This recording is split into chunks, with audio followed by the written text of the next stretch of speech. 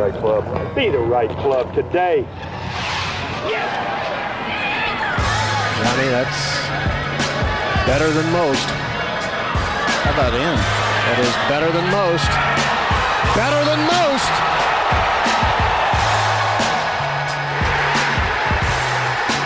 Expect anything different? Ladies and gentlemen, welcome back to the No Laying Up podcast. Solly here in the Kill House studio. DJ Pie here in the Kill House studio. To my left, hello DJ. Hey guys, how are you?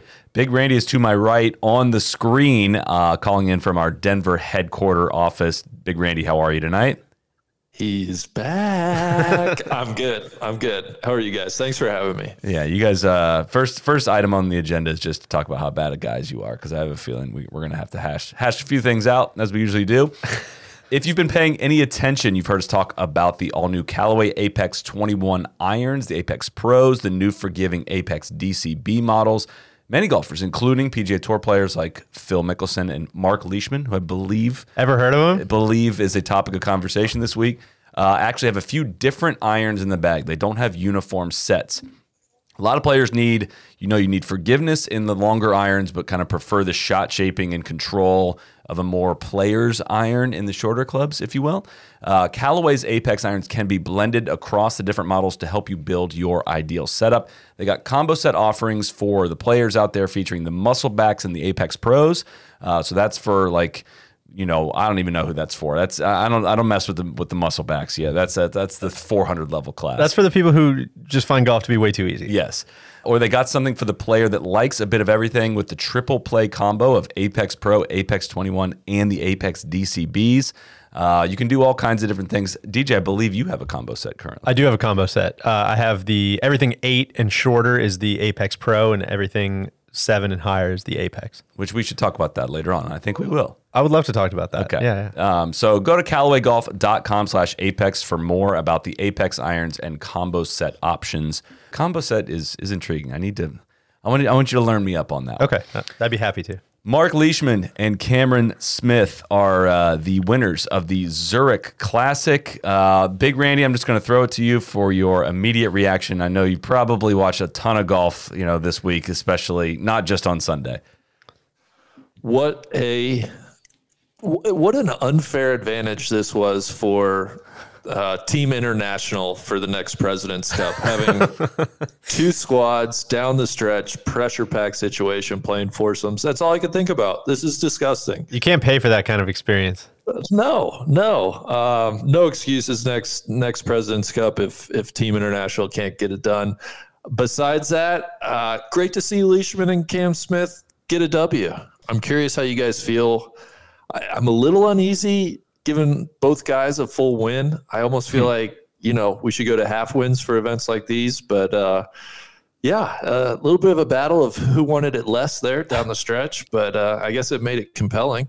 Few things to react to there. I actually did see some very non-ironic, Trevor Immelman's got to be really pleased by this President's Cup, potential pairings for the President's Cup here, which, very clearly this event here in April is going to be a big dictator for next year's President's Cup, which Quail Hollow, I don't even remember where it is. It's a true who could say. Who could say? No, it is at Quail Hollow. All right, so Randy, I'm going to throw this at you. I think, if we're going to call these half wins, Cam Smith has won it twice. Exactly. But I think that means it's 2 full wins for him, right? Like, he's very clearly the key piece.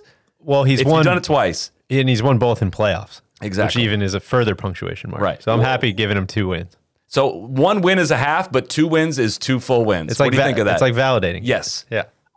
I like that. I could be talked into that. And one thing we know for damn sure is that if Finau would have won, it would not have counted as a full win. So I do appreciate you, kind of getting out in front of that one, Randy. Of course. I have integrity. I think a lot of people sometimes forget that, but I call them like I see them. Let's not skip past the winners of the tournament and quit trying to drag Big Tone into this. We didn't even do it. You're so spooked that you're trying to get out in front of it. We didn't even say anything. Honestly, the whole private chat is just Big Tone, Big Tone, Big Tone. That's what's fucked up. It wasn't even that. It wasn't even popping off today. No, it wasn't. We didn't even. It was. Oh, you know what, man? I've seen this movie before. I don't even really want to talk about it today. Randy, did we even gloat today? I thought it was actually. I did say it was a triumph that they got it in under 80 today. I thought that was very cool. That was the only thing I said. I thought you wanted to talk about the winners. I thought you said you wanted to talk about the winners. You off-course me here. I did nothing of the sort. Let's talk about the winners. Saul, you tell me, what makes Cam and Big Leash a good team? And it's not just that they're both from Australia. Well, I was going to start with they're from Australia. I don't know if you heard, but gosh, just the team chemistry. Leash coming out with the mullet, on Saturday. I mean, you just can't replicate that. Are there two guys on the face of the earth that are better at just getting up and down from totally fucked up spots? That was awesome to watch. Not to sidebar this into TPC Louisiana just yet, but I feel like whatever they did with the redo with the new grass made the golf course way more interesting than I remember. I kind of enjoyed watching it today, especially alt shot. I mean, it was like a scramble it encouraged a lot of different kind of shots. Faldo, I think, said you should be scuttlebutting it up there, just on repeat. He could not believe anybody was putting anything airborne around the greens. I just thought that made for some interesting golf. That style where like the different shot shapes and the short grass around the green is gonna play into Australians' hands. Like these guys grew up playing somewhat of that style of golf on somewhat similar grass. They play the Kikuyu grass down under, but this is Tiff Eagle Bermuda around the greens and whatnot. But gosh, the results speak for themselves. I mean, that was just a class performance. Leash's chip in on 16 was probably the highlight of the tournament. A lot of people writing in about maybe their drop on that hole, but there was an official there, and saw some images that maybe didn't look great. I mean, I'm not going to... If it was Reed, we probably would have had an issue with it. Is that fair to say? I've been deeply publicized as, I'm not big on where did it cross Twitter or where are they dropping at Twitter. I leave that fully in the hands of the officials. I really, truly don't care about that stuff. It seemed like somehow they got like pin high, and I don't know.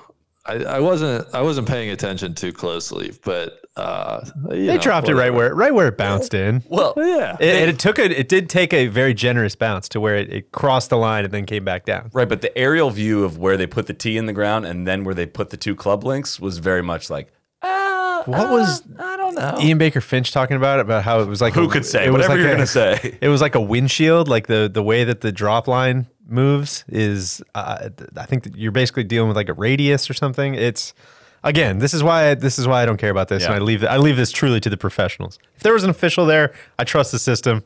Big Leash is beyond reproach. There's no way. Come on, he's not taking a scummy drop. These are two absolute class act gentlemen we're talking about. Is the rule still the same though? If you drop your ball and the caddy misses it and goes in the water, don't you have to like go fetch it? You might. No, I think it's if the ball is still in play. Yeah, exactly. If they toss you the ball and it goes in the water. That's what happened to a couple guys. Dustin Johnson, I think, did that once. I think Ian Poulter did that once. They might have both been on the fourth hole at TPC Sawgrass. Matty was a total pros pro. He, he put the glove hand down, was on the ground. There was no flinch in that ball coming underneath. I got to see it right into the glove. I took enough. If you're going to make a play. Four seamers off the face playing shortstop growing up to know that there's a little flinch when that ball starts running towards you. So, no, gosh, I mean, they just outlasted them. I think is it time to talk about Louis and Charles? As far as what? I mean, what was that shot on 18? Louis might hate winning. I think we've talked about this for a while. First of all, I think that 4-ball. Somebody said this in the comments. It might have been the most chilled out, like kind of likable final 4-ball you could have possibly had. That was like, obviously we're going to root for Leash and Cam, but that was it was just fun to see, a couple good teams coming down the stretch. But Louis is one of those guys that, we bag on Finau, and I think we bag on Finau because he has because he has all the physical gifts and he like should be so much better than he possibly is. But yeah, Louis gets a complete pass for literally having never won in the United States. It's crazy. And we went through that stretch at the majors a couple years ago where it was just everybody was like, oh, could be Louis week. Could be a Louis week. It's like, dude, he never wins. He's got a major. He's got a major. It was 10 years ago, 11 years ago. Yeah. It's been Louis time for far too long. I just wanted to make sure you guys were going to be consistent on he doesn't like consistently perform nearly to like the level that like Tony does. You know what I mean? I mean, he's had obviously some huge finishes in big tournaments that Finau has not had, but he's not just a week to week force on the PGA Tour. And it probably doesn't get talked about enough that he ships a mattress between. How does he do it? Does he still do that? Yeah. They talked about it on the broadcast today. Unbelievable. Do we know how he gets the mattress from, he doesn't fly with it, right? I mean, I don't know if you're setting this up, but I'm guessing it's a UPS thing. Oh, didn't even think about that.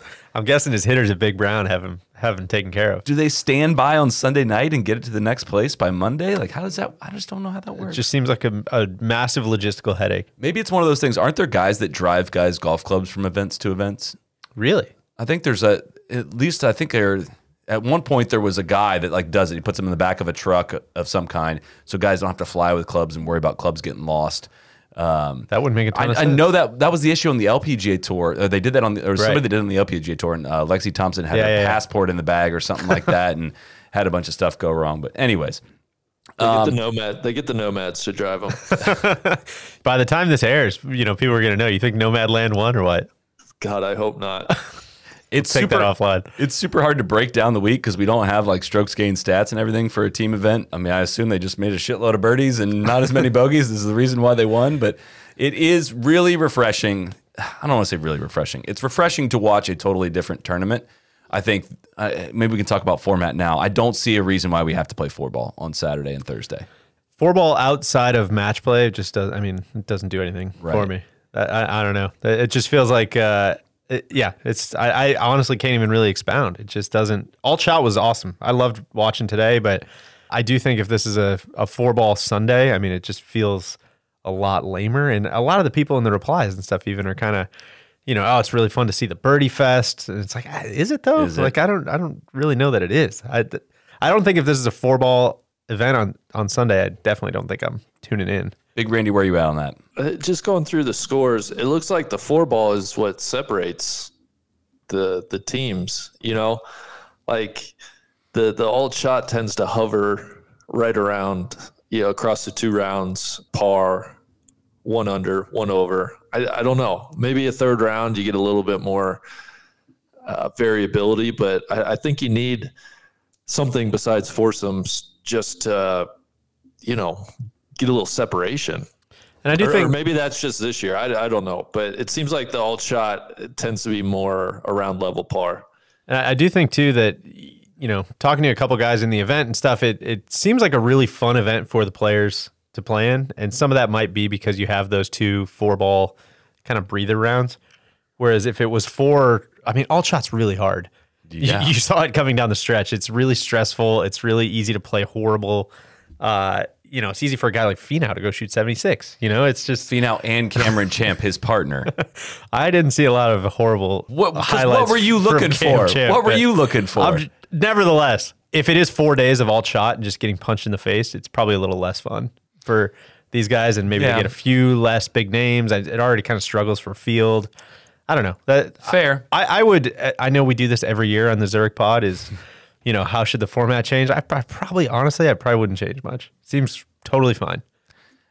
That doesn't make for a great podcast, but that was as I was sitting watching it today. I'm like, you know what? This event is totally fine. Round 1 scoring average was 66.6 in 4-ball. Foursomes went to 73.2 in round 2. And then after the cut, it was 65.8 on Saturday. And then final round was 72.6. So a consistent 6 to 7 shot gap between the formats. And I mean, they set it up hard. Like it was 7,300 yards. Every time I look up, I feel like they're playing a 500-yard par 4 today. That pin on 18 was gnarly. That is not usually where it is. When the greens are bouncing up that hard and stuff like that, that's a tough golf course, which I found interesting because watching those 2 guys go back and forth, despite Faldo saying it's a match play situation, there was a ton of chances for 2-shot swings. I swear a couple times he's like, could be a 2-shot swing, total match play situation here. I'm like, I don't think he's played in 11 Ryder Cups, and I don't know if he knows what match play is, but it does seem like there is that variability of birdie or bogey happening in this format very, very easily. Yeah. And I found that interesting. So. Randy, I'm curious, as the guy who, of course, loves seeing the pampered fucks, taken to task. Do you like alt shot? You like watching him get behind the 8-ball, struggle a little bit? That's a loaded question. Like, do I like it? That's hard to answer. It's a refreshing change of pace. I think it's fun in pressure pack situations. So like final round, I think it works at Zurich, of course. Ryder Cup, President's Cup, I think it's the most fun besides singles matches. I guess I think it's more fun than the 4-ball format. I kind of look. I like to look at guys, they are so used to being in complete control of everything, right? And alt shot just forces them to give up a little bit of control. And I think that's good. I think it's fun as a viewer, a little bit entertaining to see guys put in new situations like that. The biggest thing with the Zurich though, guys, like it's a tough spot in the calendar. I think that's its biggest problem, right? It's a tough, everything after the Masters just feels like a big come down. I mean, it's several straight weeks of, it's just a very tough stretch where you go, RBC and then you go Zurich and then you go Valspar. Like, dudes skip that and viewers skip those events. Like, it's hard to get super amped up for it. I think, which is where though I guess push back a little bit. Kudos to them for trying something different. Exactly. Yeah. If they want to try to win that battle a little bit, they got to do something a little different. And this is now year 4 or 5 of doing this, and it seems like it's found some footing. It seems like it's finding a little bit of identity. The one thing I did want to say that would be cool, and every time I see the golf course, I always think this is, they totally redid one of the golf courses at City Park in much, much closer to downtown New Orleans. And it would be so cool if they would have been able to get the golf tournament over there. I know that was a big talk when they were redoing the golf course was, you get it over where you have kind of like these views of downtown almost, and you can, do it the same week as Jazz Fest, and people can almost go back and forth and you can hear the music from the golf course.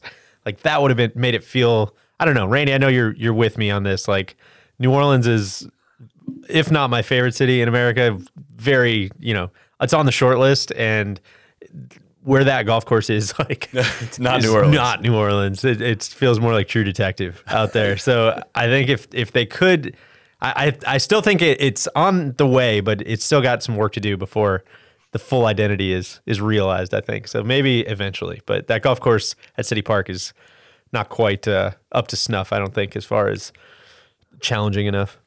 Yeah, I think, first of all, I totally agree. New Orleans, best city in America to visit. Just more atmosphere, exactly like you said. If Jazz Fest, or, it should feel like a crawfish boil. It should feel like a big party, and you just don't quite get that out at TPC, Louisiana. Correct. Shitload of gators, though. So many gators. I've never seen more gators in my whole life. I think what they could consider doing, maybe playing a worst ball third round at Audubon Park. Maybe. Would watch.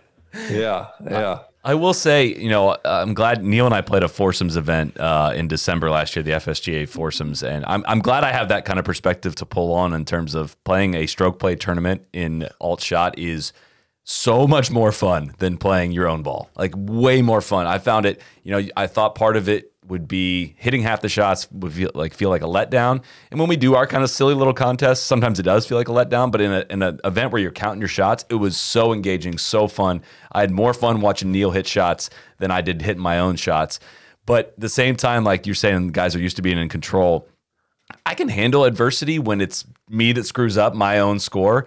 Like, when you screw up for your partner, like Louis Oosthuizen's got to be feeling it right now. I mean, that tee shot to just completely eliminate yourself in the playoff, like, you can handle it when it's on your own, but like knowing you let down your buddy, that's got to be just a different kind of muscle to flex, and I like that. I love that. And on the flip side, I mean, how cool is Leash feeling after chipping in after Cam hits in the water, right? I mean, that was a good shot, even though it went in the water. Totally fine, good, easy par from there. Yeah. Unlike the weird chip shot that Schwartzel hit. Yeah, that was mucho not good. He should have scuttled it. Before we get going, I got a couple more questions about Zurich to ask. We got to talk a little bit about our weekend we had. We went to Pinehurst this past week. We did. I have so many great things to say about Pinehurst, the whole area. We stayed a week at the Dornick Cottage. We shot a Wild World of Golf on Pinehurst number 2, which will be out after the Stream Song one. We got a ways to go. We got a few Wild Worlds to get through. But gosh, we had Pinehurst number 1. Randy, you played Pinehurst number 1? I did. What did you think of that? First time seeing it. It was we played with Double Bogey Dave, shout out the Refuge, and he put it perfectly. It is the true definition of recreation golf. Just a really nice walk, not punishing certainly not by Pinehurst number 2, number 4, even number 3 standards. It was everything we would have wanted on I think it was a Thursday morning. Everybody knows about Donald Ross's masterpiece, Pinehurst #2. Gil Hintz's freshly restored Pinehurst #4. We've talked a lot about the Cradle. You guys beat the Cradle up on Friday, huh? We played, this is going to sound, Randy, this is going to be music to your ears. We played a 27-hole medal play match on the Cradle. It was grinding, hitting cups. It was Love that. It was honestly invigorating, and you would have loved it. And we had a match play bracket on the Thistle Do. The amount of different things you can do at Pinehurst. The deuce is right there. There's people clapping for people coming up the 18th hole on #2. Big shout to the North-South whiskey bar that they just put in. Oh I know God. Randy had to be wheeled out of there one of the nights too. That was fun and exciting. Some good cocktails. Upset I missed that one. But visit pinehurst.com to schedule your Pinehurst visit. It's called the St. Andrews of American Golf for a reason. And that's my copy. That's not even in the copy, all right? It just feels like a golf place. So pinehurst.com. All right, so if, we've touched on a couple of these topics, but we got some good questions from people. M. Sharky23 says, why is the Zurich so boring every year? I know we complain about watching 72-hole stroke play on repeat every week, but this is a snooze fest, even with a bunched leaderboard. Well, I thought that I'm struggling a little bit to separate. This was the most enjoyable one that I've watched, Yes. and I'm trying to separate the fact that, one of our good friends caddies for the guy who won, so obviously we had a rooting interest, but I think a lot of it had to do with how they set up the golf course and the grass, like you said. I mean, I think it was we always talk about last year at Harbortown, right? Where it was just so obvious that okay, nobody's going to make a bogey. Right. This was the opposite of that. I felt like we were on the knife's edge a little bit. Guys were, they were struggling to get it in the house. So you didn't know what was going to happen. They're chipping in, they're making birdies, they're making bogeys. It was, like you were saying about, there's such a big difference, and you don't really realize it because there's so few of these events, but there's such a big difference between playing alt shot foursomes in match play and in stroke play, right? We always see it in the Ryder Cup where it's, oh, you know what? You hit it behind a tree. Okay, I guess you lose the hole. And today it was like, holy shit, they hit that one. They got to take it unplayable. Cam misses the green. Like, oh man, they might make a double here. And that's when things start moving really quickly. And so I don't know. I would push back and say I enjoyed it this year. I only watched Sunday. Full transparency on that. I'm not really geeked to watch Thursday through Saturday, but I really enjoyed watching Sunday this year. I will say one thing that got working against them big time is not only is the field not great, the teams are not great. The teams don't seem to make a lot of sense to a casual viewer or a hardcore viewer. Apart from the obvious and the people who were in the final group. At the top, yeah. Yes, very much so. But Richie Rowinski and Peter Uline, fairly random. Don't know the connection there. Billy Horschel, I think they're Sam Massachusetts Burns. guys. Sure, actually, that's fine. But is that doing much for the entertainment factor? Keith Mitchell, Brant Snedeker, Keegan Bradley, Brendan Steele, John Rahm and Ryan Palmer. I know they won the event, but can you imagine two guys getting beat up on Bourbon Street faster than Keegan Bradley and Brendan Steele? Or just robbed. They seem like they would be. I was thinking about some of these teams, and they seem like they'd stick out really, really tough. Sorry, they get rolled on. It'd be a short day for you, Coach. But Mr. C. Sword asks the obvious question, which is Zurich the perfect event / opportunity to have a PGA / LPGA mixed tourney?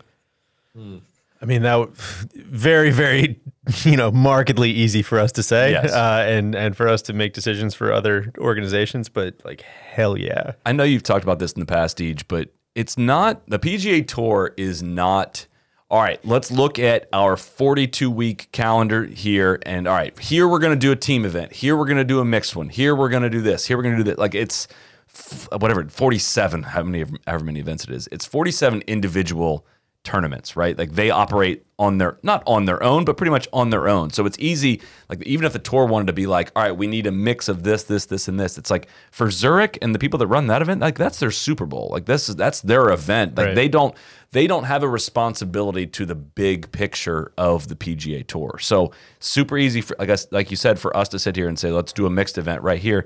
It's also not the goal of the PGA Tour to promote women's golf and to promote the LPGA Tour. So where does that fit into their mission and their charter as an organization?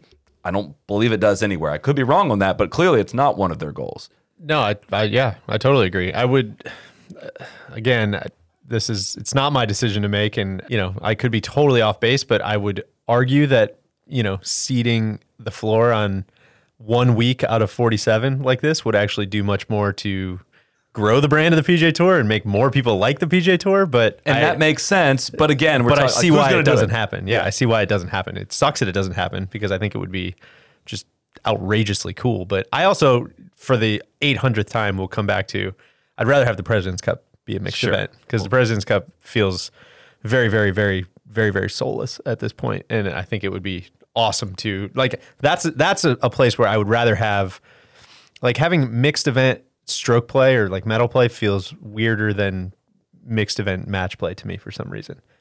Yeah, it'd be weird, but it'd be awesome. What I mean? Like just with the disparity in like how far people are hitting it and who's teeing off on which holes and all that stuff, it seems like that would be a little weirder. I don't know why. Match play seems like it'd be a little more fun.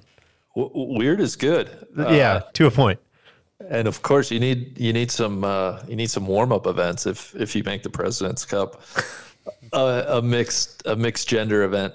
Solly, I don't want to completely get off this point, but one thing you said prior about the teams, most of the teams not making sense. Is there a fix for that besides somehow enticing better players to come to the event? Like with the field they had this year, what's an alternative to create more exciting teams? That's a great question. Maybe like do it like by FedEx Cup ranking. Like you got to have, I don't know. I don't know the answer to that other than recruit better players and better teams, right? That's what I was going to say. I'll go back to, my very apathetic take of I think the format seems totally fine. Let's leave it alone. But if you're, twisting my arm to change something, it's like, I guess maybe you make the field smaller so that better teams stand out a little bit more. I don't know. You know what I mean? It's I don't know what you could do. I really actually applaud the PGA Tour for allowing, the kind of unpredictableness of letting guys pick their own teams. Actually, it's kind of cool. Like I don't know. My dad was texting me today about like how do the teams get made, and I was texting him back like, oh yeah, no, they pick their own teams, and like that whole aspect of it is actually kind of fun when you break it down and you get to the kind of high school date for the dance kind of feeling that has to be going on with at least some of these guys. Like there's some weird ass teams. Shout out to Akshay and Scott Piercy.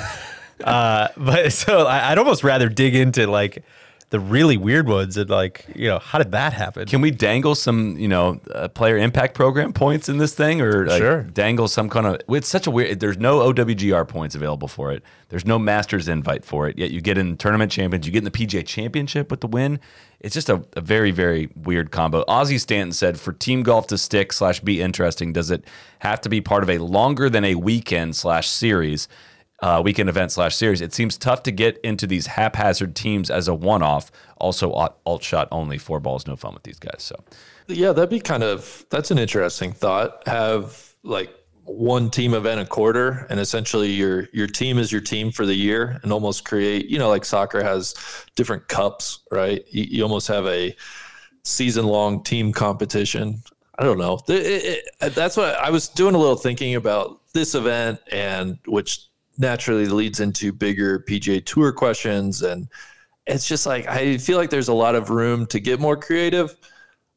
It's easy for me to say that because I have no idea what goes on to make, some big decisions, but it just seems like we're getting maybe the least creative season-long tour event, all that. The more I think about it, the more I'm like, why don't more top guys? And I know the schedule and all that, but like winning is really hard on the PGA Tour. This is essentially, twice as easy or whatever it is, half as difficult to win. If you like, why wouldn't DJ and Koepka want to come and Koepka's injured right now, but like, why wouldn't JT and Spieth want to team up for this thing and like try to snag another win? Like, if you look at the odds going into this week, like the favorites were big, right? Because it's only 80 teams, and the good teams that had 2 top players paired up, your odds of winning are actually great. I mean, every other time you tee it up in a stroke play event, your chances of winning are less than 10%. Right. Unless you're DJ. Way less than 10%. Whereas like some of these guys could come into this week with a much better winning percentage chance, I guess. I know you hate those. Big Tone's got to find a better horse. I don't disagree. Do you want to go ahead and get all of it out? Go ahead and say anything else you guys want. Should we just save it for the next one? Should we just put it in the tank and we can go twice as hard on the next time it happens? I was gonna say, Solly, why don't you tell us? Like, have you learned anything? What's going on in your world right now? I'm good. Didn't even seem like he played that great. Coming into say that again into Sunday, and it didn't go well Sunday, so they finished somewhere in the top 20. But his floor is so high that that's pretty much where we'll see him. Are you worrying about any flooding issues with this floor? I mean, it's fine. We're totally fine. I will say, I got to look. He's gone to, I don't know if it's a new putter, but it looked like a new putting grip, and it looked mega uncomfortable. That's right where we want to be. That's exactly where we want to be. You might need to get in his Instagram DMs, Rady. I know you've recently switched to a new grip as well. Provocative stuff up there in Pinehurst. It does. Are you guys surprised at all that no U.S. players, aside from Xander and Cantlay, no potential foursomes guys even tried anything out this week? I mean, I guess you have Bubba and Scheffler, and you had maybe Champ and Finau could be teammates, but nothing obvious. I don't think we can fart on the International President's Cup stuff and then also say we're surprised that there was no Ryder Cup prep going on. Although I guess that's a much closer. I'm not talking about trend. These guys were talking all right, these guys are trending. Here we go. This is going to be a great. But getting used to that format and playing with someone's ball. Some of these guys, I believe, were switching balls every other hole, which I don't think you can do in the President's Cup. I don't or Ryder Cup. I don't know exactly what was going on with golf balls this week, but it just seems like you want to get as much information as you can have about playing other people's golf balls, what works for you guys, what playing styles work. You would want to get, and there seems to be no effort on that front. So there's Hatton and Mike Wallace played together, and Stenson and Rose played together. And interesting. They've been teammates before in the past. It's all right, guys, we're not doing much of anything different yet. There's a lot of things we could be trying. I'm not saying this is the answer, but hey, could we circle this one on the calendar and be hey, I want you two guys to show up at this and play each other's golf ball and see how that works for alt shot. So when you do it in September, it's not completely foreign. That's not outrageous. I might literally. Outrageous, provocative take. I might literally take Billy Horschel and Sam Burns on the American Ryder Cup team. They seem like absolute just cowboys. I feel like you want. I feel like you want them on your side. Horschel, I don't. You knew they were going to play well this week. Come on, that was obvious. I should have taken that one. Horschel, I think, could make a very good case for the Ryder Cup team by the end of the year. Burns is not on my radar. Respectfully, respectfully. Oh, I wanted to shout out, there was one other American potential Ryder Cup pairing. They did not play well. Morikawa and Matthew Wolff. I don't think Wolf's going to be on that team. But God, it's a bummer. Yeah, he's got some stuff going on, it would appear. I looking at the shot tracker, it was not ideal. That's a good point. I missed that one, Randy, and I appreciate you bringing that to my attention. But everything is trending the opposite direction for Wolff right now, so... Morikawa is going to be there. We know that. All right. Are we ready to anything else from Zurich? Are we ready to start talking Pip? Also, mea culpa. It was Danny Willett and Hatton, not Mike Wallace. Mike Wallace was with GMAC. Okay, that's right.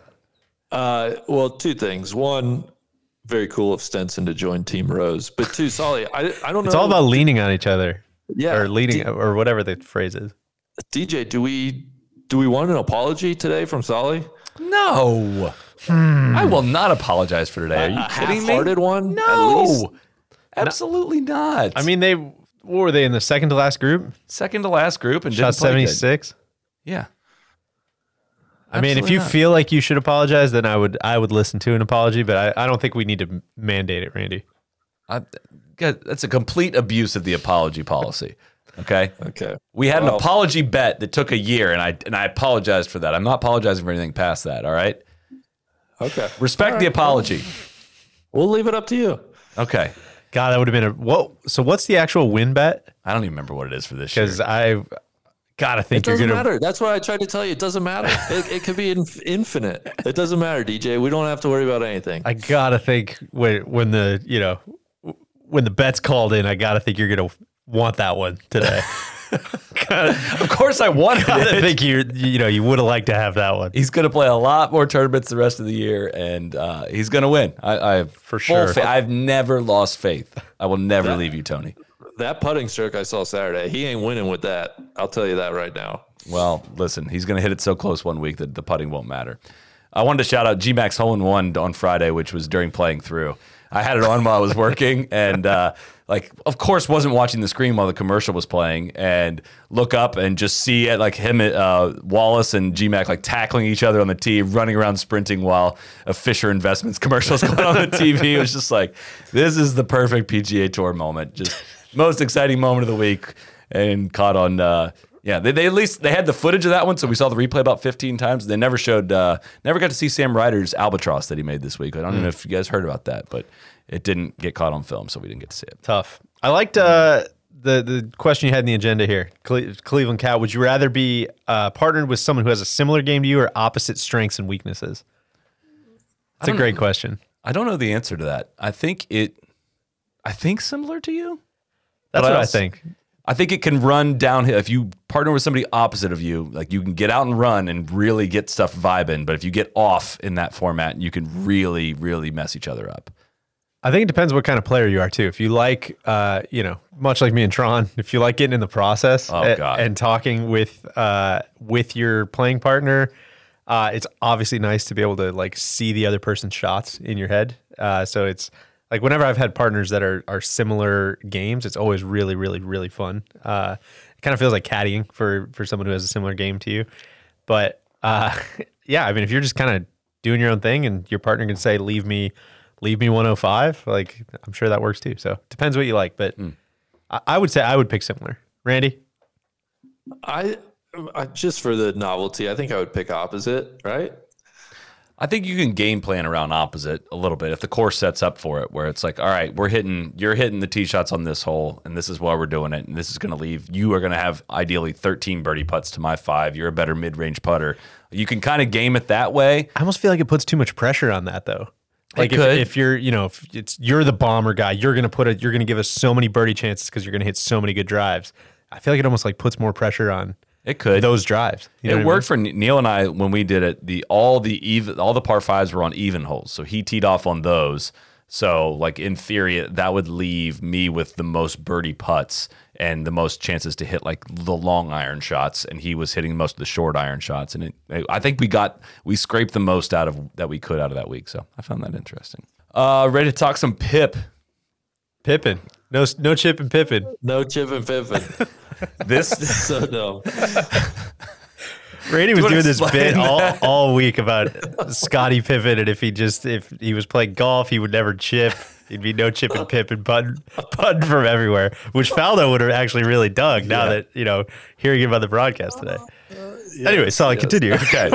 So this feels like a month ago already, but it came out earlier this week. Credit to Golf Week exclusive from Eamon Lynch. That the PGA Tour has implemented a player impact program. Basically, it is a middle finger to the PGL. I mean, it's incredibly obvious that this is a direct shot at a lot of the things that the PGL was able to offer tour pros to try to lure them in. It is this on top of the strategic alliance with the European Tour is, in my mind, and I struggle to understand any argument opposite of that, a direct just a perfect string of events in leading to this, in that $40 million will be made available to the top 8 players that rank in this player impact program based on the following criteria: their popularity in Google search, their Nielsen brand exposure rating, which places a value on the exposure a player delivers to sponsors through the minutes they are featured on broadcast. We can talk about that. Third one, their Q rating, which measures the familiarity and appeal of a player's brand. Their MVP index rating, shout out to Sean Speed, calibrates the value of the engagement a player drives across social and digital channels. And the fifth one, their meltwater mentions, or the frequency with which a player generates coverage across a range of media platforms. It's worth noting, in the original Golf Week article, it said their position on the season-ending FedEx Cup points list was listed in the criteria, but the update they posted was that while the FedEx Cup rank was included among criterion in the document players received, the tour told Golf Week that it will not be used as a metric to determine bonus payments.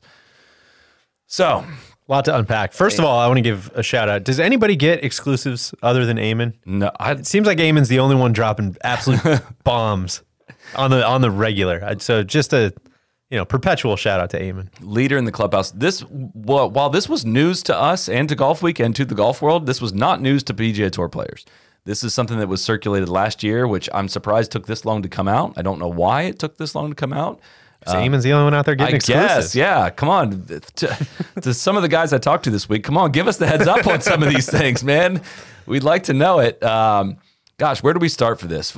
Let's get a couple questions in, and I'm going to direct this at former Tour player former Tour employee DJ Piehowski here from TW Hitter, Tiger Woods hitter. Where is the $40 million coming from? Are fans paying the price for more, quote, engagement? Let me start with, of course, this is a guess at best, but with the fact that it's not branded, the fact that it's not sponsored, I got to assume it's just a byproduct of the massive increase in TV rights, right? I think it's just straight cash, homie, like from the coffers. I don't think this is some like dark water. The TV rights went up 300 million from the previous right. year, and this is 40. What's 40 divided by 300? Exactly. Not so I don't much. I don't think there's some secret, funding of this or something. I think it's just cash from the PGA Tour, I believe. I think it's what the volunteers pay. It's all, I got to do the math on how much they pay for those shirts, that like heavy cotton volunteer polos. A couple of lunch tickets. What if I'm running one of the charities tied to these events that have taken massive, massive hits during this COVID era of golf? What is my reaction to this? All right, there's a couple places. There's a couple places to start.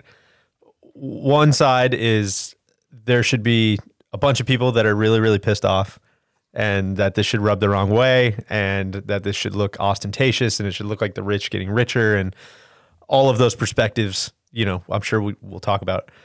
I also think on the other side of the aisle, like, it's a very smart idea that makes total sense, and I can completely understand how and why they came to the conclusion to do this and why they chose to execute it this way. And I honestly, like, as kind of weird and I guess just weird as it feels to say, like, I kind of have to side with like the PGA Tour on, like, dude, I totally get why you guys had to do it this way. And it's not as simple as like, they're not sitting around being like, all right, we got this 40 million.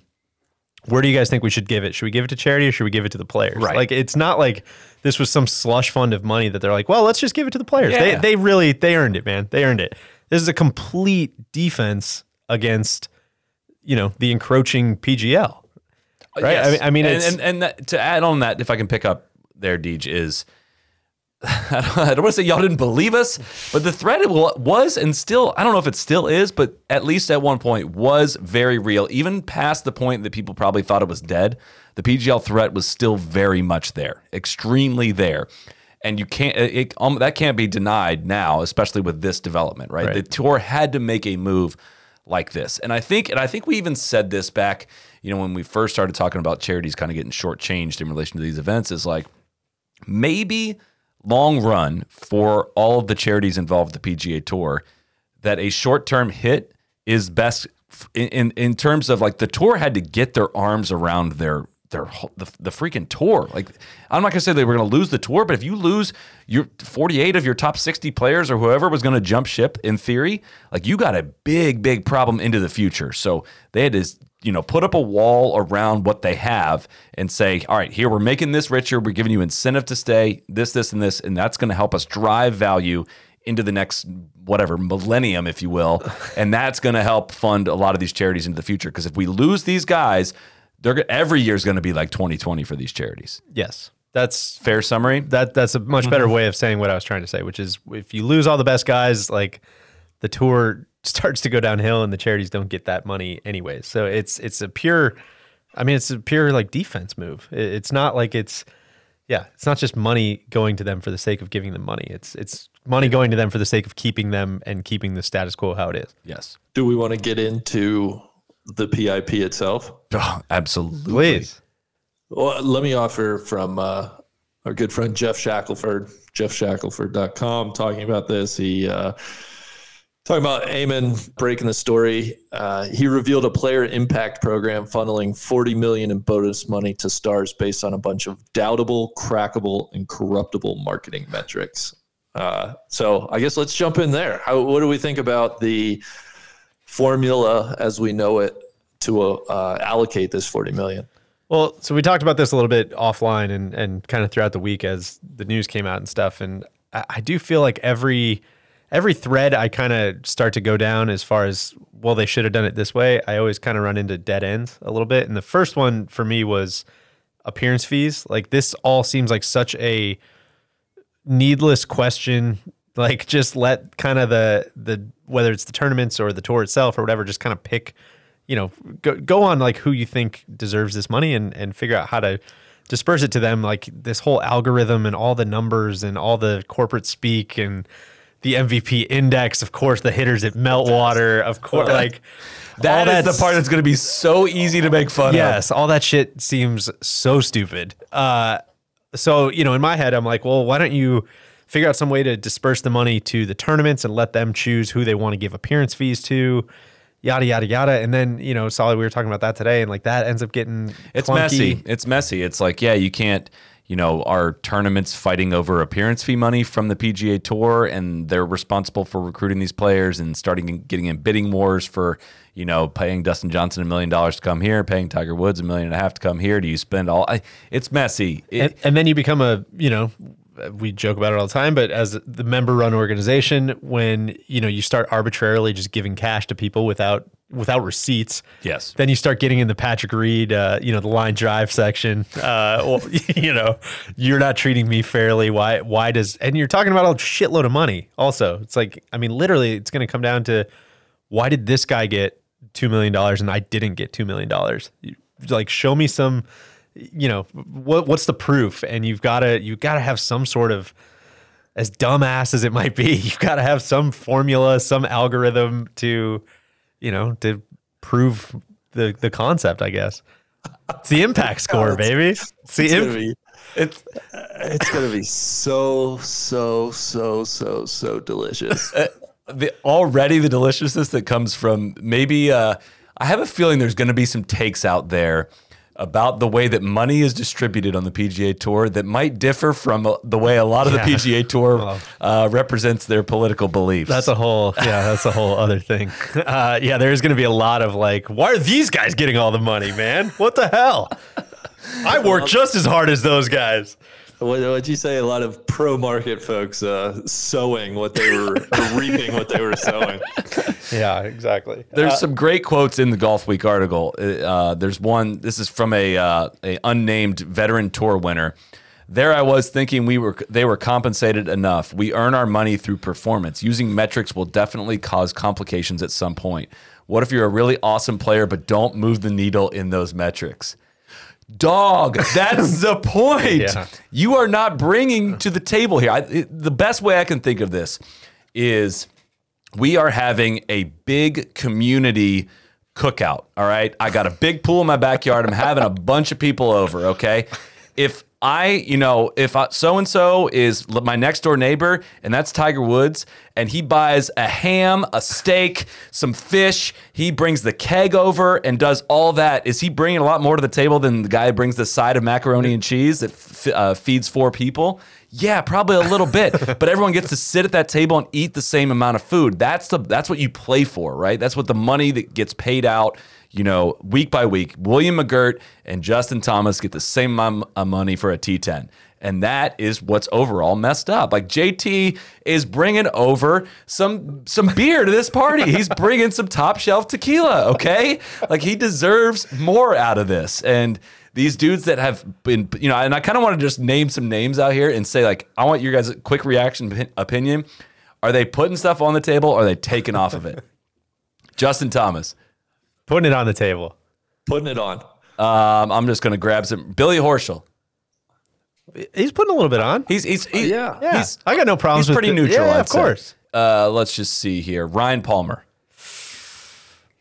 I think he's putting it on. I think when they're doing a Texas cookout, I think, there's some people that get excited, but I don't think he's putting it on the table when we go up to, John Deere Classic. Well, he is Mr. Palmer's grandson, which people forget. His family put a lot on the table, but he's got a picnic table named after him. This is no offense to Ryan Palmer. He is 100% taking from this table. Has he provided the PGA Tour with $30 million in whatever, just at being good at golf? Yeah. He might be the guy quoted in this. I want to give a shout out to Tron, who said there's a, I'm loosely quoting, there's a great opportunity here to implement some of our death panel ideas. Maybe it's the 10, the 10 highest. I got no problem with the 10 highest impact scores divvying up 40 million. Maybe it's the 10 lowest impact scores that get tapped on the shoulder. Hey, dog. You got to go. Smell ya. You got to go. You're out. So a couple other things from Eamon's article. The simulated scores in 2019. Predictably, the player with the best score, the man to have added, judged to have added the most value to the tour's product. Can you guess who that was in 2019? The Cat. Oh, yeah. Who won the Masters that year. Woods was followed by FedEx Cup champion Rory McIlroy, Brooks Koepka, Phil Mickelson, Ricky Fowler rounding out the top 5. Jordan Spieth, Dustin Johnson, Justin Thomas, Justin Rose, and Adam Scott completed the top 10. Justin Rose, the upset of the cinch. I think it's all sneaking into that. Maybe top that's 10. why he's in all the Zurich commercials, like all of the possible. Zurich and Morgan Stanley commercials. I would like to think it's maybe a bunch of bots triggering FedEx Cup search results and just racking up the tour's Google bill, but I could be wrong. Which would be awesome. I want to know how manipulatable. What would the word be there? What's the opportunity for manipulation here? I don't know. Seems like something you can't fake, right? They don't. Oh, you can for sure. You can manipulate anything. This feels like we're wading into conspiracy territory. I feel like we're gonna get deep into everybody saying like, "Oh God, he's only doing that for his PIP score." Oh, that's what's going to be really fun. Yeah, of course, definitely. I mean, banks manipulated the LIBOR. I mean.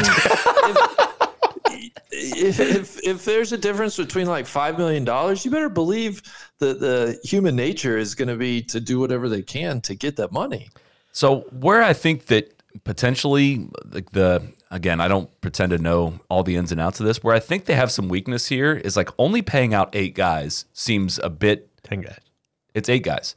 Guys. It goes to the top 8 guys. Oh, sorry. That seems light, right? That seems like a lot of competition to get into that top 8. And the number 9 guy, number 10 guy, number 11, number 12, those dudes are going to be extra incentivized to like bump up into this, right? I don't see Dustin Johnson really caring that much. And that's where I mean in like how much can you manipulate it? Like, I don't think DJ is going to be really trying very hard to go from 3 to 2 or whatever that would be. But like the dudes like that are going to be trying to get up into that top 8, Justin Rose is going to be trying. Are you kidding me?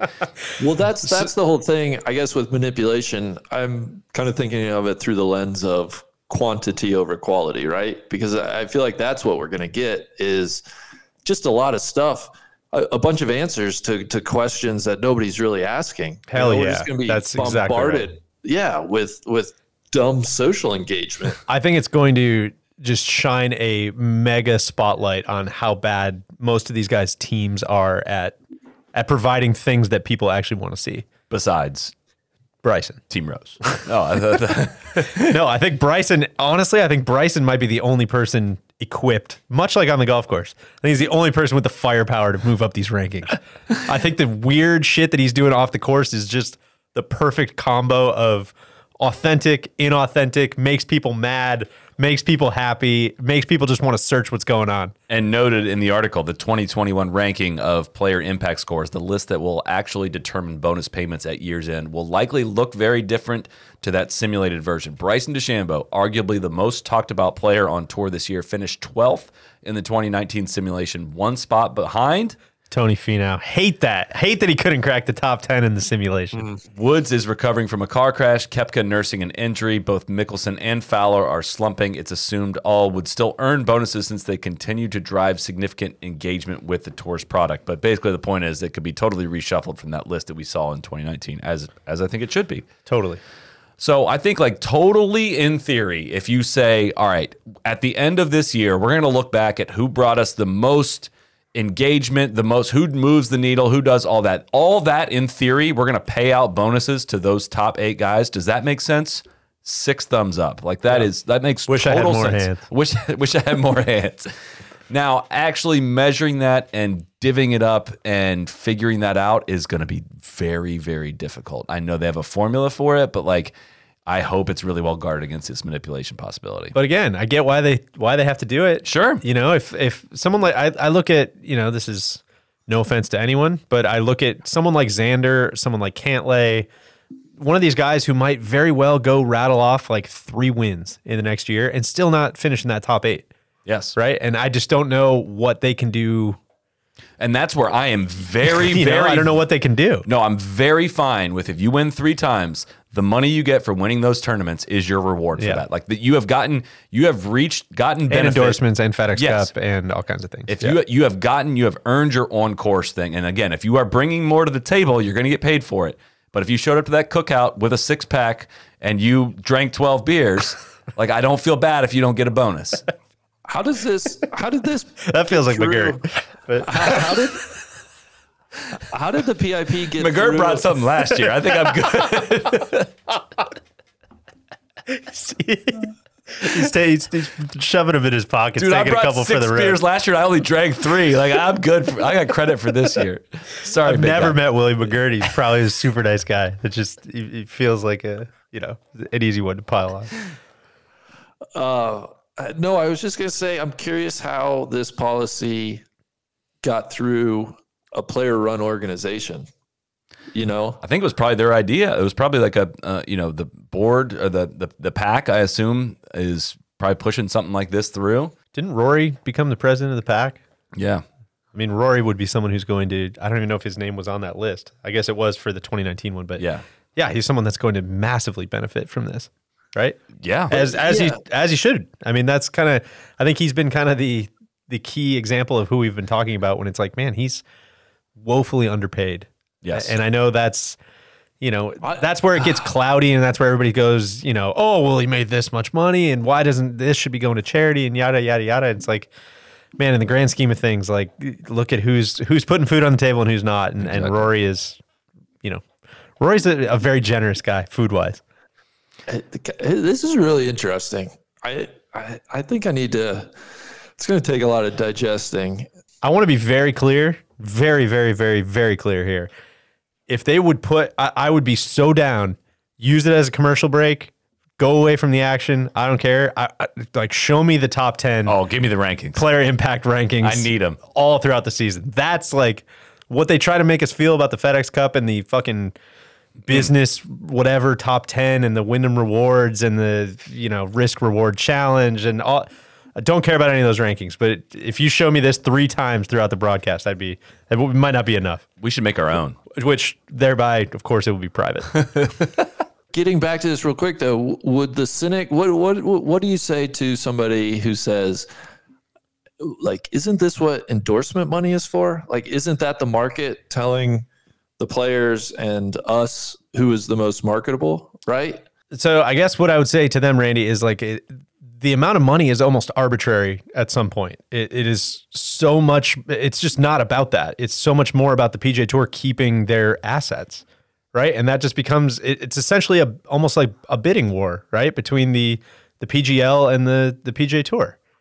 And when you look at it that way, like, isn't that what endorsements are for? Yada, yada, yada. I mean, that's like a completely third-party thing. That doesn't, I mean, those endorsements are going to be there whether they're playing on the PGA Tour or the PGL. It doesn't matter. Like, this is purely like anti-defection money. Right. Because if you're the PGL and you say, hey, Rory, you're going to get paid, let's just pick a number. We're going to pay you $22 million a year to play these 22 events, plus you get equity in this team. And you have your schedule. You don't have to play 35 weeks a year. You don't have to play between 2 tours. You don't have to do anything. Like, here's the weeks you're going to play. It's going to be this, this, and this. There's not going to be cuts. You're going to own part of the team, blah, blah, blah. That's pretty damn appealing. Like, it is. And now this is like, all right, what is my fixed amount of money that I get for having star power from the league going to give me? And the league being the tour here, this is what it is. And so that's like, again, it goes back to just like a pure wall of like, what can the PGL offer that the PGA Tour can't? Some guaranteed money for the top stars in the game. That's now changed. They don't have that leverage piece anymore. It's really, I need some time with this. Respectfully, though, like 40 million is not that much to these guys. Yeah. And I totally get why the tour wants to do it. I totally understand why it's happening. I guess the piece that's causing me to think a little bit is just, like what the PGA Tour ultimately being a player run organization and like what the purpose of it is, right? Like what couldn't they have just like, I think if you want to get to rewarding the stars more, like maybe you pay out less spots, right? And make wins more top heavy, or it's just very curious. But think about the scale of the amount of money that we're talking about, though, too. And look at like the season long. Can I reply to that actually real quick, though?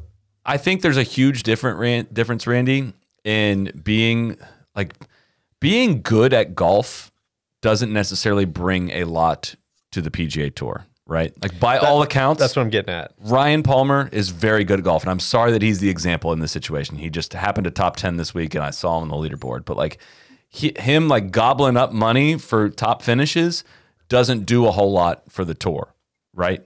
Now I forget where I was really going with that, but other than to say like, if just by making more money at the top, in the top 5 or for winners and stuff like that, I don't think that solves the problem, right? Because you still make Rory go get it. And I don't think Rory makes a ton of his decisions based on pure bottom line, but like part of the issue here is he gets the same amount of money that Ryan Palmer gets for finishing whatever place. And I think that, like we've covered, they bring different amounts to the table.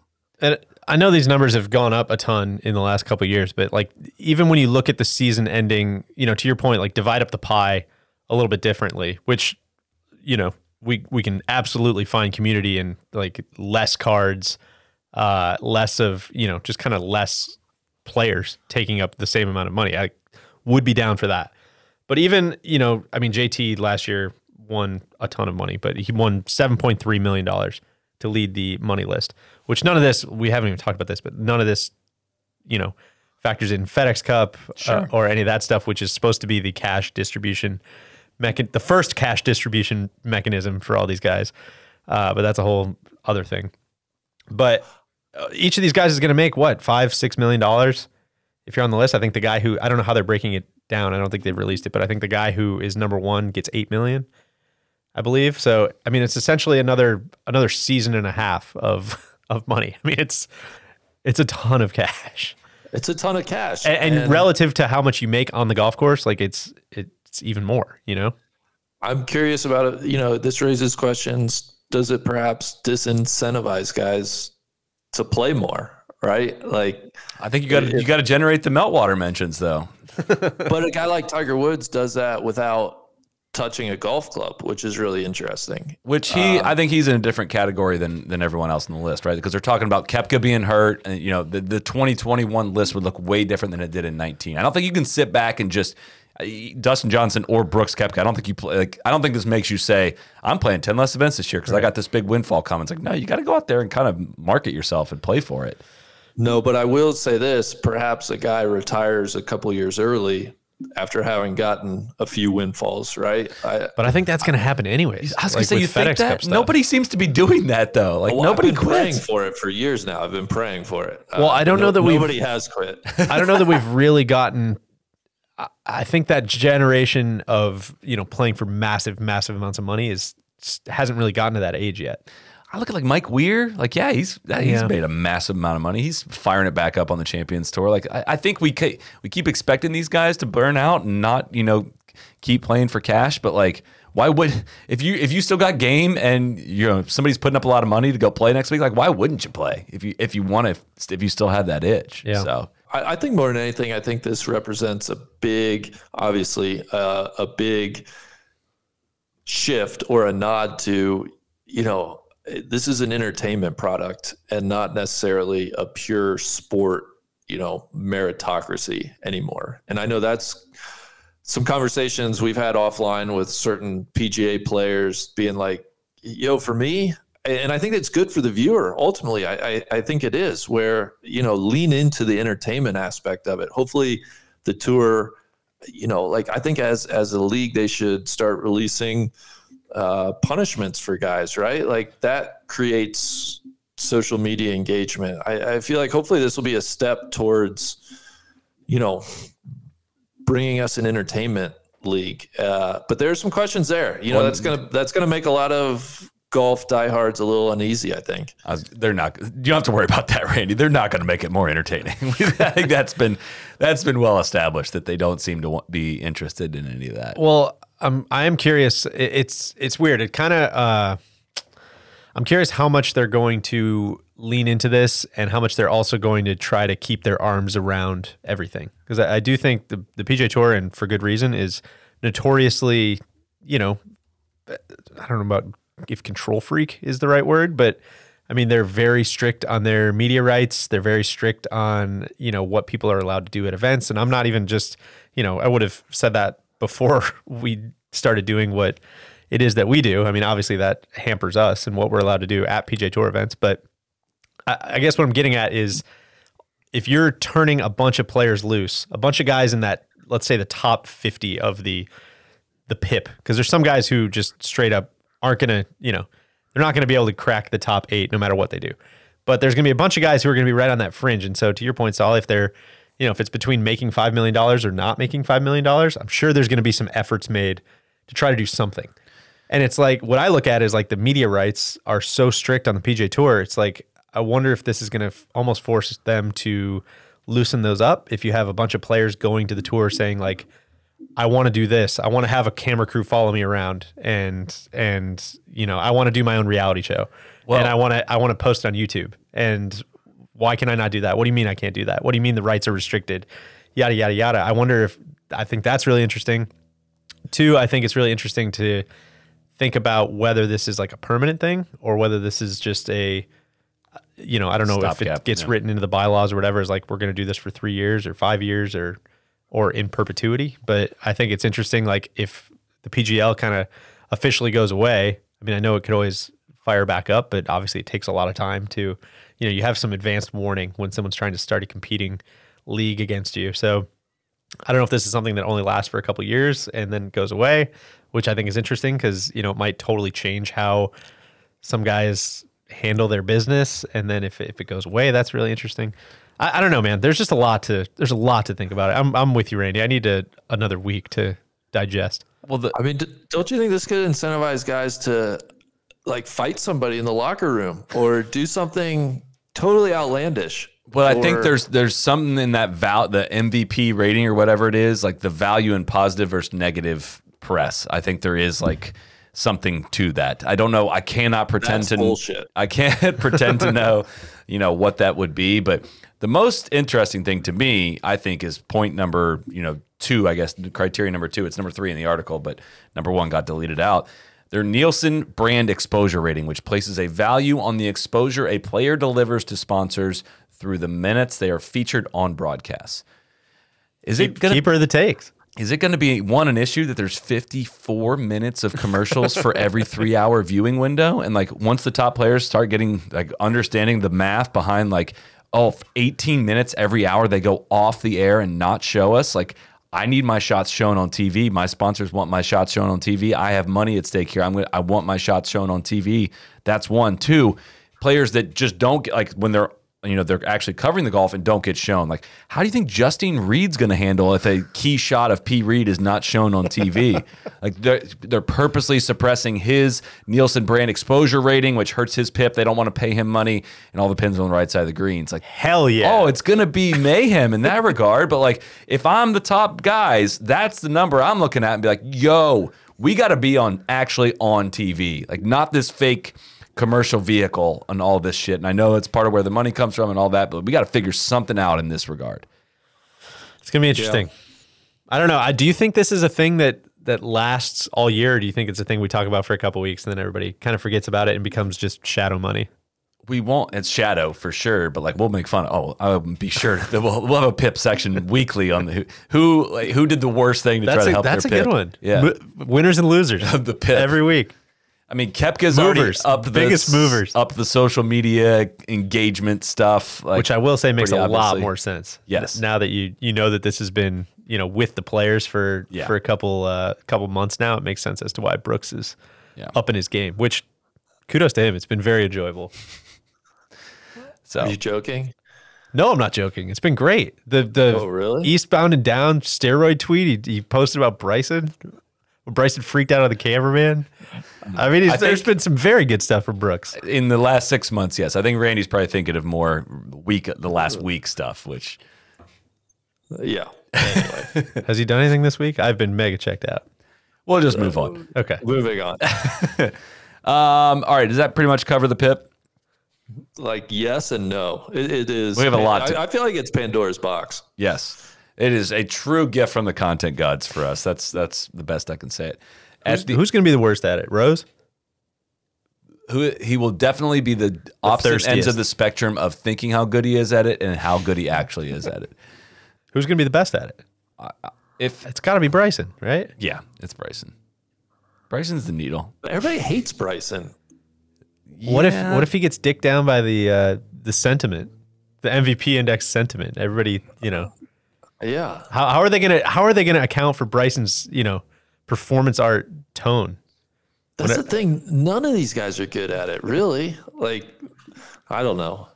Max is, but like a lot of people are talking about, and Max made a joke about it too on Twitter, but like all due respect to Max, like he's not who we're talking about here. Like he's the best at social media of all the players, but like he's not in this. He's not playing this game yet. You know what I mean? Yeah. Like, he can't like leap up into the 8th spot just through like being funny on social media. Like he just doesn't. The guys that create, I know golfers don't create much buzz in the sports world overall in general, but like the dudes that do create it are very different than like someone at Max's level. Again, with the utmost respect. I know you're listening, Max. It's also going to be interesting to see, just who's good at making stuff that's very like actually impactful versus Twitter impactful. Like this is going to be a very good, like Twitter's not real life. There's 8% of the population or something like 3 is on Twitter. Like that's going to be good. Everybody's going to take to social media. Most of the people aren't actually listening. It's just, man, it's going to be good stuff. I'm excited. Let's get to the the Hugel Air Premia LA Open. Did I get that right, Randy? Yeah, your guess is as good as mine there. I think we call it the LA Open. Tough tournament name. The LA Open is such a badass name to begin with. Great tournament. Great tournament. Brooke Henderson wins by 1 stroke, her 10th career win, first in 2 years. A lot of people blowing up Big Randy in the mentions. Big Randy, is she back from the dead? No. What did you say? Can you catch me up? I didn't listen to the pod last week. What did you say that you're taking so much barrel fire for? Last week, I reiterated that at the beginning of the year, 2 LPGA people, members, players, Brooke Henderson and Lexi Thompson, were on death watch. I quickly clarified this is a comedic bit. It's not a literal death watch. If you've never eaten here before, let me explain how it's going to work. Exactly. But the whole thing is, it's a major. They got to win a major. I know Brooke can win on the LPGA. Granted, she hadn't done it in a couple of years, but that's not the thing. Like it's more speaking to. They need to win a major here, or else I have serious concerns about, the importance of their career going forward. And so one win, it's a great win for her. Some good bulletin board material. Listen, you can only win the events that are in front of you. Exactly. I'd like to think maybe I motivated her this week, and it's an important step perhaps to capturing a major this year. But this doesn't do anything. People need to understand that. What I do like about the LPGA Tour is they don't have this completely oversaturated calendar like the PGA Tour players do, and that definitely not. I'm overgeneralizing when I say that all tournaments are created equal, but there's not huge variances in field strength week to week like there is on the PGA Tour. Yeah. So like you get a lot of the big names up there at the same time, and like a win like this, it's not as valuable as a major, but the field is not like tangibly different than what you'd see in a major championship, almost week to week on the LPGA Tour. Yeah. They went Wednesday to Saturday again, which I really like it. I think the overwhelming sentiment, people like it. It works. Obviously, I've been on the West Coast, and so it's prime time on the East Coast, but you have that Wednesday where it's kind of dedicated viewing for the LPGA, and then, getting Friday, Saturday night finish in prime time. It's awesome. I don't know how they could do that when they're not on the West Coast, but it's been a fun couple of weeks. Amen. I hate that Mike Wan's answer to that was just that, they do better in ratings when people flip back and forth catching between the channel surfers TV on Sunday. I feel like feel like that's a little bit of a short-term hit, and the best chance for long-term, moving the needle, if you will, on that would be to kind of own some of these nights. But it feels like also they did the Wednesday to Saturday thing to allow for Singapore travel. Yeah. Is that right? Accurate. Yes. But it goes back to what we were talking about with the PGA Tour, though. Like each of these events and each individual sponsor isn't necessarily going to be willing to lay down on the train tracks to get run over, so to help somebody else on the calendar, or while we sit here and maybe like that, again, if the numbers say a different story, like we're going to get a different story, which is unfortunate in golf, but that seems to be that way for the foreseeable future.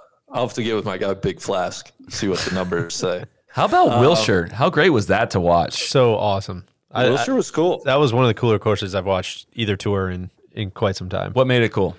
The Barrancas were really cool. All the little like ditches, runoffs, just off the greens were unbelievable. You had, man, I guess, Jin Young Ko is definitely the best example of it, but just some players missing in fucking terrible spots. Ass spots. Just some of the worst spots you've ever seen, which I don't want to read too much into this, but I didn't know if that was, players, just a drastically different golf course than what they usually play week to week. And I don't know if that was players just having the habits of going directly at flags. I don't know what that was, but there were some, like you're watching on TV, they were slow motion car wrecks. It's just like, okay, cool. I see the green from behind. Absolutely. If you dropped 100 balls, you better not hit one of them in that spot. And like, they just kept doing it. It was it was unreal. But it made for awesome TV. Some of the ups and downs they made. God, that chip that Brooke had on 18 to ice it was just unbelievable. It was really, really fun. Awesome golf course to watch. Yeah, it was. It seemed like the course was playing really fast and firm too, which probably is why they were hitting it over some of those greens into some of those spots. But still, and what made it fun? It seems like that's the way the course should play. It looked like on TV the greens were pretty small. I mean, it didn't look like huge landing areas necessarily, and especially with them being so firm, it was a little difficult. What'd you guys make of Jess Korda started the final round. I believe she was at 16 under. Jin Young Ko was 15, and Brooke started 4 back at 12 under. People were like, Randy, was this a crowning? They were very concerned that Brooke may have been crowned. What's your take there? Well, we got a couple questions about this, and I didn't, of course, save any of the right ones here as I go to ask it. But the pace of play honestly looked to be an issue. A lot of people were talking about that, and that Judy Rankin was all over it, but if I may say, Brooke Henderson was not the fastest player in that threesome, and Jessica Korda and Jin Young Ko are famously fast players and looked to be at least perturbed on at least one occasion. The final one they being were good, like hole and a half behind the group in front of them. Jin Young Ko teed off on 18, the final hole of the tournament, before Brooke Henderson got to the tee box, and I love that, which is a flex. I'm not timing shots, but man, they were taking a lot of time around the greens, like really wearing them out. And Judy Rankin made the point just of like, yeah, slow play doesn't really, getting put on the clock or getting behind pace doesn't affect the slow players. It affects the fast ones. It makes you go even faster. It makes you uncomfortable. Some people that are very uncomfortable with falling behind and not playing quickly feel like they have to play even faster, whereas the slow players don't speed up. I could be wrong here. I don't know Brooke Henderson as a slow player. I've not known that to be, something that, correlates to her in the past, but whatever it was about this tournament, it was the wind really picking up, which it did on the back nine on Sunday, the firm greens, the kind of difficult decisions that had to be made on what kind of shots to play around the greens, how much break to take in and out of putts.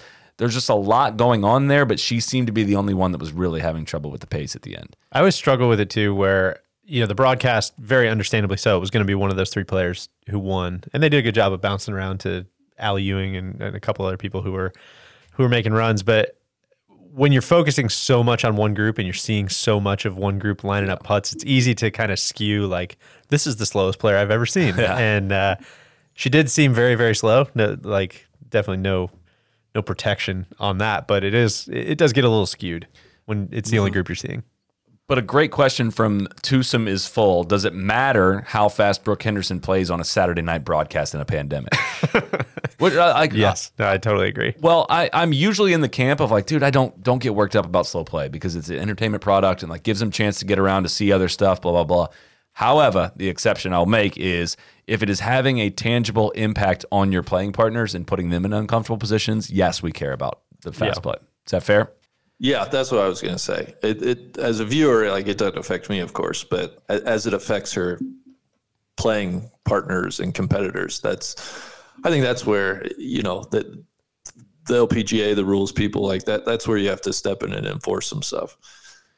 If I may say, and can be the 500th decision we've made on this pod that is not our decision to make, but the LPGA should do whatever they can to push harder and harder for these awesome golf courses that probably can't or won't host a PGA Tour event.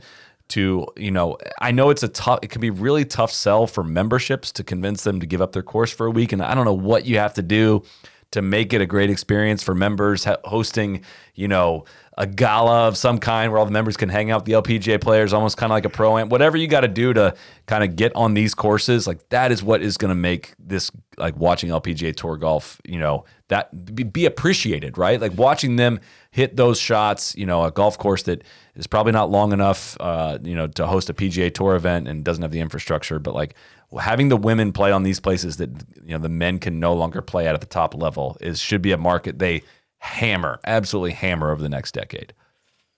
Yeah, I totally agree. And I think that's where, the US Open, the KPMG, Women's PGA, to name a couple. Obviously, the ANA is stationary, and I think the Evian is stationary. But those other two majors, and then the Women's British is going to some really awesome venues too. So I'm excited, at least on a major championship venue. And then, I have to think it's a little bit more difficult on some of the annual tournaments. But hopefully, I know they're going to Inverness for the Solheim Cup this year, but just the LPGA drive on last August from Inverness and Toledo, like that's a course, if they got to play that every year, it'd be awesome. But it's also like a major championship venue. So it's a little bit of a balancing act there. Wilshire, so to your point though, I thought Wilshire felt like it was right in the middle of that, right? Like it didn't feel like a complete punch you in the face major championship test, but it also felt like a really awesome, really enjoyable golf course to watch. So hopefully they stay there. I know this is at least the second year they've been there. Mm-hmm. So hopefully that sticks around, because that's one I'll circle to watch next year. I had a blast watching that. I was going to have a call out to the listeners of like, all right, if they're going to play on these courses, we got to watch. All right. I just need people watching, right? Let's reward them for going to some cool places and tune in and watch LPGA Tour golf. And there's so many courses, like there are so many courses across the country that would fit that mold. Yes. So we'll see. What some specific stuff? Obviously, Jessica Korda is playing some really, really good golf. Another good week for Nelly. Did you guys have any other takeaways? I had a couple shout outs that I wanted to give. DJ, our girl Dana Finkelstein, finished tied for 12th. Huge. We spent a day with her down at the Game Bridge when we were making the Madeline Sagstrom video. And spend a day watching her. I don't think we talked to her. No. Well, that's what I mean. Spend a day watching her play golf. And it's just remarkable. She has to be so perfect to compete out there. And, to finish tied for 12th this week is an exceptionally good result for her. Yeah. Well, I was just going to say that Jessica Korda, Nelly Korda, Austin Ernst, Lydia Ko, Patty Tavatanikit, and Brooke Henderson as your winners to start the year. Hell yeah. Is that any good in the year that you have the most television hours you're ever going to have? Like, that's what we're talking about. That's exciting stuff. And honestly, maybe it was just the commercial that kind of did me in, but the Singapore event looks sweet. Yeah. I'll be DVRing that one. That's got some cool hours too. Like some nighttime. Yeah. I also wanted to, last shout out, Gabby Ruffles. Continues to impress. Just so steady, so good. I'm super excited to see how her next 18, 24 months progress out on the tour. Breaking news that Cam Smith is keeping the mullet. It says sorry to his girlfriend, but he's keeping the mullet. It's a big development. Huge. Also, that had to kill Jim Nantz today, who Andrew Catalan was on the call today, that, he said Cam Smith's wife. I know. Jim Nantz would have never made that mistake. Absolutely never made that mistake. I thought Catalan was good, though. He's fine. He's totally fine. Yes. Yes. I thought he's fine. Let's get it to our What's in the Bag segment of today's show.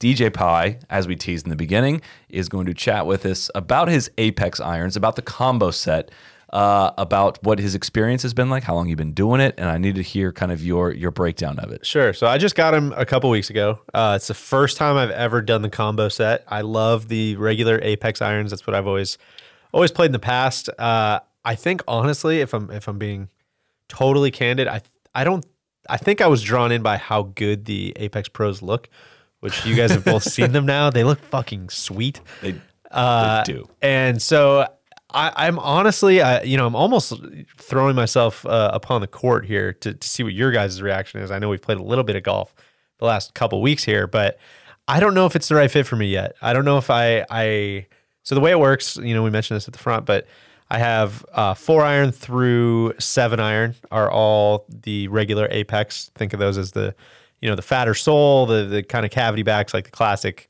Callaway irons. And then my 8, 9 pitching wedge are all the Apex Pros. Kind of the little sleeker, almost kind of bladey looking. I know that's going to trigger some people on the refuge, but that's fine. And yeah, so they're a little more of a workable scoring club, I guess, to use your copy from the front. The thing is, I don't think I've been hitting it horrible, so I don't know if it's the combo set. I don't know what it is, but there's something that's very interesting that's going on there between, that how I'm feeling with a 7-iron and how I'm feeling with an 8-iron are two very different things right now, which is not something I know. I don't know if I love that. I don't know if I need to put in some more time. I don't know what I'm going to do, but that's where we're at right now. So a lot more questions than answers right now. I think we might need TC here to help you through this more than I can. But I would say, I think you would trend more towards like Apex Pros than Apexes, like in theory. But you have to be comfortable with it, right? Course. So I would have to say you need more time with this experiment. One. That's where I'm at too, I think. And I do feel like the ones that I've hit a little, they don't, even when they don't feel as good, I do feel like I've had more than I ever have, balls that like, oh, whoa, that did. I was going to cite. That did get to the front. Exactly. Oh, whoa, that did get to the middle. There is an example of So video. I need to get a little more comfortable with that. Yeah. So if you're not hitting it great, it's hard to tell what you're, if your clubs are right for you or what. Like, it's hard to make the judgment call. Yet there's nothing about your game that makes me think like, oh, you need all of the help you can get with your irons. That's kind of where I was at. Yeah, I was trying to. I've always loved the Apex Pros. Wanted to dive in, and that's one thing I love about the combo set is it's a good foot in the door. It's a good. You need clubs that are less workable though, just to make you hit stock shots and stop doing cookie, snappy. I've been better about that. I've been better at like hitting to the middle of the green. So let's just let's play chess. Let's just go from point A to point B. A little less art, unfortunately. I'll just say, in playing against you, some that I have a little more fear when you're holding like a short iron now than I did prior. So maybe if you're not feeling it, that helps. Like as an opponent, it was kind of like, ooh, like the Apex Pros sound unbelievably good. Like when you make impact with it, and it just when I see you standing over one with like that. Just the way that back of that club sets up, I'm like, oh, this is going to be good. We played some matches against each other this week, and it didn't feel great watching you hit shots into the greens as your opponent. The combo set, though, is cool from that where, when you do reach for one of the Apex Pros, and, it's a cooler feeling reaching for those than it is reaching for the Apexes. I think like those almost feel like, all right, now it's business time. Like let's put one close here. We're pulling out one of the really sharp knives. We're ready to make some cuts. What's a realistic handicap for you to get to? Like, what's a good goal for you? Because I'm going to say whatever you're going to say is your number. Like, probably not Apex's. Right. No, exactly. I think if I play well, I mean, I would think my handicap should start with a 2 or a 3 by the end of the year. I think if I start driving it better, it's not the irons. The irons are not the issue. Right. You know what I mean? Like, I just have been driving it really, really bad. And the less I play, the worse, kind of the rustier the short game gets. So when you're driving it out of play and have a rusty short game, it's really easy to, not break 83. So I do think once I'm driving it better and hopefully maybe putting into some new game management type stuff, people might see that in a video coming up. I think 2 to 3 is a stretch goal, but a realistic goal. And thank you for not laughing me out of the building for verbalizing that. No, I think it's very realistic. Thank you. Randy, anything to add? How could I possibly? Any other housekeeping items before we wrap up today? We got some. Oh gosh, I got one thing I want to hype. We have a podcast coming out this Tuesday that has been in the works for quite some time. It is a look into the 1991 Ryder Cup, the War by the Shore. Originally planning a couple episodes. It's going to be one mega episode. It's going to be about 2 hours long. Interviews with just about, I don't want to say just about everyone involved in the 91 Ryder Cup. Rattle off some of the names. Paul Azinger, Chip Beck, Paul Broadhurst, Lanny Watkins, Corey Pavin, Dave Stockton, Bernard Gallagher through his book. Mark Calcavecchia. There's more Europeans. Jim Moriarty. Bernhard Longer, did you say? Bernhard Longer, of course. Like every detail you want of all the final matches and the whole week and the crazy drama of Dave Stockton. Dave Stockton gave some incredible insight on it, and Stockton and Gallagher to this day still don't get along. I had such a blast putting this together. It is something I probably should have hyped up more leading into it, but I would like if everyone listened to that one because that took a very long time to do. Neil and I listened to it on our drive back from Pinehurst. Absolutely loved it. I learned 300 things that I did not know about the 1991 Ryder Cup. So thank you for that. It's really great. Kept uncovering all these facts and crazy stuff about it that just is, gosh, it was incredibly entertaining. It got me really hyped for the Ryder Cup. Yeah. Honestly, I know it's still months and months away, but I struggle to get quite as hyped as you do for the Ryder Cup. I know you're thinking about it every day for the whole 2-year window between them, but it got me really amped for like, I can't wait to be at Whistling Straits and ready to go, chomping at the bit. Amen. Anything else on the content front for this week? I would just like to give extreme kudos to Mr. DJ Pie for his edit job of The Week in the Life with Madeline Sackstrom, released last week. If you haven't seen it, check that out on our YouTube video. It is a really fun, interesting deep dive into Madeline Sackstrom and what a typical week on the LPGA Tour is like. Thanks, Big. Unbelievable stuff. I know that it was incredible reaction from everyone. Thank you, everyone, for the feedback. But yeah, I echo those sentiments, and that it's weird to say proud of something we've done that I didn't really have anything to do with the edit, but like that's the pride I felt watching that was strong. Well, thanks. You guys are too nice. Too kind. Way too kind. We're doing a little filming this week. I guess we'll just save that one for later. A little bit of travel this week. I got Florida Mid-Am qualifier, Timuquana Cup, and U.S. Open locals coming up in the next 8 days. So hope that goes well. That'll be nice. Good time to peak. It'd be a very good time to peak. I can't say I've been, practicing a ton leading up to it, but let's go ahead and send it. So, Randy, any parting thoughts? TC and I get to go out to the U.S. Women's Open Media Day tomorrow, actually, Monday, at Olympic Club in San Francisco. So we are both very excited about that. And then we have our event in Fort Worth at Colonial this week. Fun, travel-filled week ahead. Lots of golf. So good luck to you. And I guess that's it. Kudos to us for getting to go to some cool places. Good job, big guy. Man, this just hit me, and we'll take this offline, but we should do our own PIP score. Oh, yeah. I just thought of this. Randy, I was going to ask you what you're going to do to increase your impact score this week. Oh, it's got to be positive, right? No, ours can be either. Okay. I'll probably get in Final's ass a little bit. Yeah. Maybe egg on some Canadians. All right. That's going to do it for this week. Thanks, everyone, for tuning in. We'll see you next week. Cheers. Cheers. Be the right club. Be the right club today. Johnny, that's better than most. How about in? That is better than most. Better than most.